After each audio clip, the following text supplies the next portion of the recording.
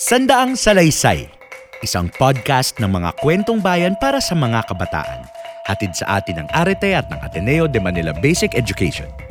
Ang kwento natin ngayon, ang pinagmulan ng lamok.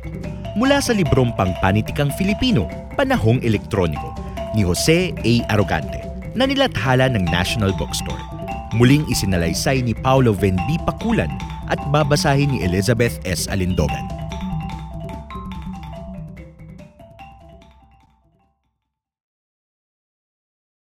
Ang pinagmulan ng lamok.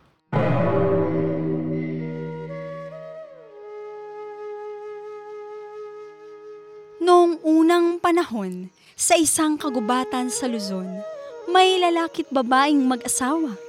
Masaya silang namuhay kasama ng kanilang tribo. Ngunit dumating agad ang kasawian sa kanilang relasyon. Nagkasakit ng malubha ang babae at namatay na labis na ikinalungkot ng lalaki. Hindi nagtagal at may nakapansing may masamang amoy na nanggagaling sa kubo ng lalaki. Hindi na matiis ng kapitbahayan ang amoy kaya sumilip sila sa loob at nakitang naroon pa rin ang bangkay ng babae. Hindi ko kayang mawalay sa kanya. Hagulgol ng lalaki nang harapin siya ng komunidad. Dahil dito, pinaalis siya sa tribo. Lumipat siya sa tabing ilog, dala pa rin ang katawan ng kanyang asawa. Lalong lumalim ang kanyang kalungkutan. Payat na siya at walang ginawa kundi manalangin kay Bathala. Isang gabing maulan, lumabas ang lalaki sa kubo at sumigaw sa langit. Bathala! Bathala!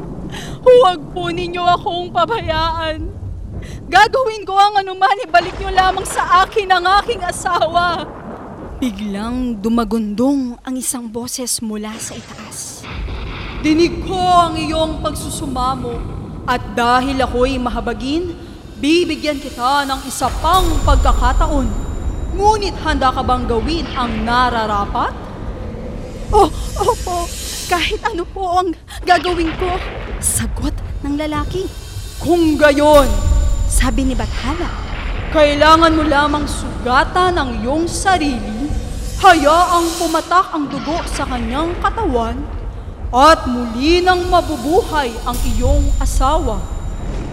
Iyon lang po ba?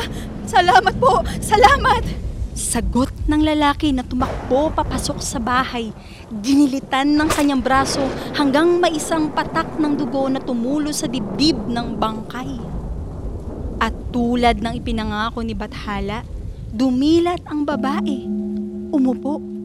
Niyakap siya ng lalaki at muli silang namuhay ng masaya, malayo sa ibang tao. Ngunit isang tanghali, nanggaling sa pangangaso ang lalaki at natagpo ang wala sa bahay nila ang kanyang asawa. Binitiwan niya ang lahat at desperadong naghanap, sumigaw at nagtanong sa mga taong nakasalubong. Sa wakas, natanaw niya ang babae sa tabing ilog na may kausap na ibang lalaki na agad namang lumayo nang sugurin sila ng galit na mga ngaso. Wala kang utang na loob! Sumbat ng lalaki sa babae. Hindi mo ba alam na kung hindi dahil sa akin, patay ka na ngayon?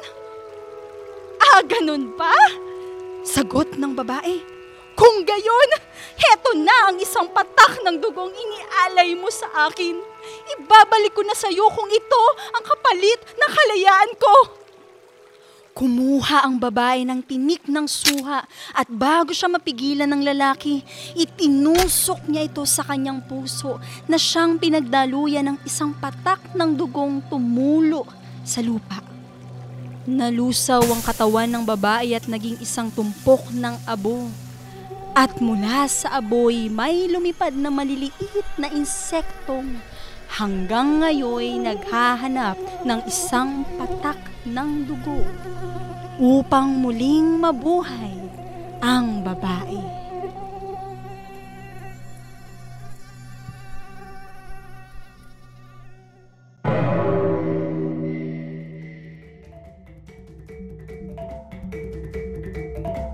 Salamat sa pakikinig.